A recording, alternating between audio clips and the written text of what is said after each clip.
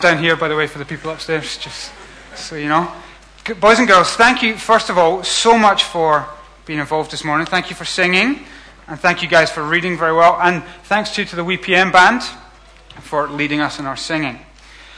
We didn't have a nativity play this morning, which is sad, but we did read from the Bible and hear of the story of Jesus' birth, didn't we? From Matthew's Gospel. And it is important to remember that this isn't a fairy story. This isn't like Snow White and the Seven Dwarfs. This is a true story that really happened. Have any of you ever been in a nativity play? Yeah? Yeah? Good. Well, when we watch a nativity play, and especially if our kids are in a nativity play, it is very cute, isn't it? There is a little baby Jesus in the manger, and he looks very cute and happy, and he's surrounded by all the cuddly donkeys and the animals and loads of presents, and it's all very peaceful. We sung, "No crying he makes." But you know, the story that the Bible tells is actually quite different. Do you know, it's not peaceful. It is actually quite a scary story. Do you like scary stories? It's quite a surprising story. Do you like surprises? This is good then. Let me tell you the story as it happens in Matthew. See, when Jesus was born, there was a king, and his name was King Herod. But when King Herod found out that Jesus had been born King of the Jews, do you know what? Herod did not sing, "Joy to the world, the Lord has come." No, he said, "I want him dead." He didn't rejoice. He said, "I want him dead." In fact, if Herod was to have sent Jesus a Christmas card, a birthday card it would have been on that first Christmas, do you know what it would have said? Where's my first helper? Amanda, out you come. We've got a Christmas card from Herod to Jesus. And here's what it would have said. There's the front. Do you want to open it up in front of you? So, "Dear Jesus, I want you dead." Now close it again. I want to make this like, you know the musical cards you get on your birthday, so you open up and it sings you a song? Well, you need to be the sound. Is that okay? So when Amanda opens this up, you have to read what it's inside. Okay, so let's give that a bash. "I want you dead." Now that was okay, but you weren't very furious. You were quite happy about this. This is from King Herod. He's disturbed. So close it again. Let's try again. Good. Close it so the batteries don't run down. So Herod is furious at the birth of King Jesus, so much so that he starts to plot and he starts to scheme. And he wants to know how he can kill baby Jesus. And the more he plots, the more he plans, the more furious he becomes. To the point where his tactic is that he is going to kill every single baby boy under the age of 2 in the town of Bethlehem. Think about that.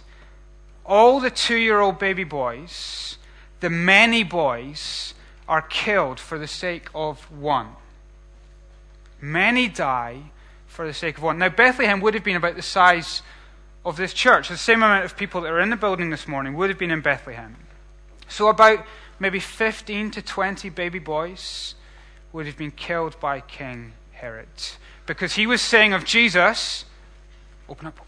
I want you dead. That was very furious. That was good. Close it. So Herod says, "I want you dead." Now the question spinning around my head is, why? Why, Herod? Why do you want Jesus dead? Now I want to explain this to you through the front of the card. Who is that on the front? That is Simba, isn't it? What film is Simba from? The Lion King. It's one of my favorite movies. In The Lion King, Simba stands with his dad, Mufasa, and he looks over the Pride Land. Do you remember that? And he is told that when you become king, Simba, you are going to be king over all of this. But then, who enters the scene? Simba's uncle, Scar. And Scar thinks, do you know what? I want to be king. I want to be king over all the Pride Lands. And so he decides the only way that he can be king is if he gets rid of Simba. So Scar starts to say, "Open up." I want you dead. And do you remember the scary part of the story when Scar gets Simba in the middle of the gorge right in the path of the wildebeest who come and stampede. Because if Scar is going to be king, he needs to kill Simba. Now, the same is true of Herod. When Herod hears that someone called Jesus has been born king of the Jews, he thinks, well, if I'm going to remain king, I need to get rid of Jesus. I need to say, I want you dead. Now, in this story, I don't know if you realize when we read it through, do you know what we're told 3 times in Matthew chapter 2? We're told 3 times that Herod died. And then he died. After Herod died. And he died. This King Herod, who wanted the baby Jesus dead, ends up himself being a dead king. He was a king who had no rule over death and no power beyond his death. Now, there were another group of people in Matthew 2. We're going to think about them. Does anyone know who else came to visit Jesus? Here's a hand. Anyone help him out? Yep. They weren't in Matthew 2, they were Matthew 1. Who was in Matthew 2? Yeah. The Magi. Good, the wise men. Now, when the Magi, the wise men, heard that Jesus had been born, they weren't furious like Herod. You can shut that for the time being. But actually, they were overjoyed. So they would have sung, "Joy to the world, the Lord has come." They were, in fact, do you know what we're told they did when they saw King Jesus? They bowed down on their knees and they worshipped him. And they gave him gifts, but they didn't give him baby gifts. They gave him kingly gifts. They gave him gold and incense and myrrh. You know what? I know nothing about babies, but I do know that you don't give a baby gold. You don't want a baby sucking on gold or sniffing incense or chewing myrrh. I think. But here these wise men, they give to Jesus kingly gifts because they recognize that Jesus is not just a cute baby in a manger. He is the king. And so they give him these gifts. Where's my second helper? Lois, come here. If the Magi were to send Jesus the Christmas cards, and remember, this is musical again, so you need to help us out. Stand over here. Oh, that way, isn't it? Okay, so when the Magi come, they said to Jesus, "Not I want you dead, but you are my king." Can we try that? Open this up. So they say, "You are my king." Now, close them both. We're going to do them one at a time. What does Herod say? He says, "I want you dead." And what do the wise men say? "You are my king." Now, again, it is a little bit strange to think why these wise men would bow down before a little baby. But I want to explain to you. Does anyone know what this is on the front of the card? What is that? Do you know?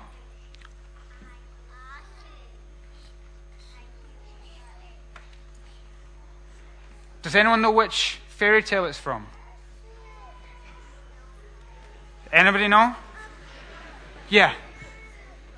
What is it? Is it Snow White or is it Cinderella, isn't it? All the boys knew. That's a bit strange. So this is a golden slipper from Cinderella. And I want to explain to you why these wise men were bowing down in front of King Jesus. Do you remember the story of Cinderella? The boys do.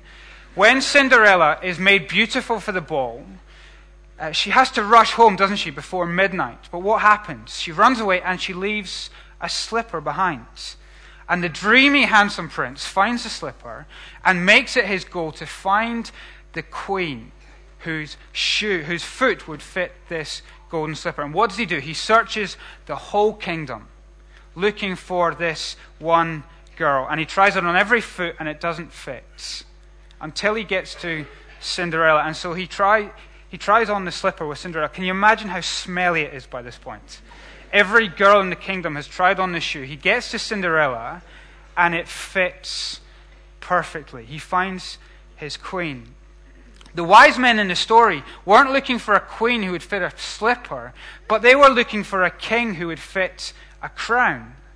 And they had been looking and looking for this king who had been promised years beforehand. A king who would come from God. In fact, a king who would be God come close. A king who would save his people from their sins. And they'd been looking and looking, and it certainly wasn't evil King Herod. That's why he was so furious. But when they found this baby in a manger, they found a king who fitted the crown. They found a king who had come to save his people from their sins. And so they bowed down and they worshipped him. And do you know, whereas 3 times we're told that King Herod died, do you know what happens to the Magi after they worship Jesus? God protects them.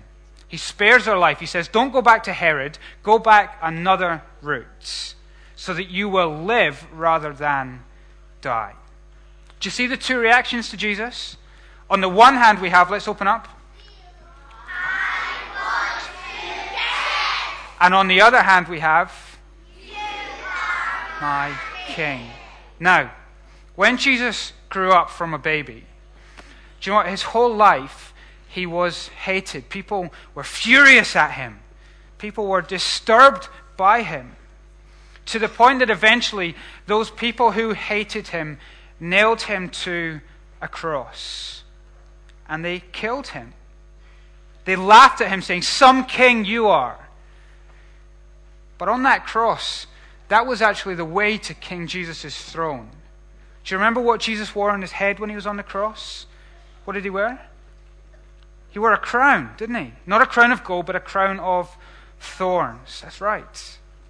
And this King Jesus, as he died on the cross, was saving his people from their sins. People like Herod, who deserved to die because they'd rejected God's king. But Jesus dies to save people from death, like the Magi, like the wise men, so that he might divert them away from death through the death of his son. Do you remember Herod's actions? He killed many baby boys to kill one. Well, in the actions of Jesus, we have one man who dies to save the many.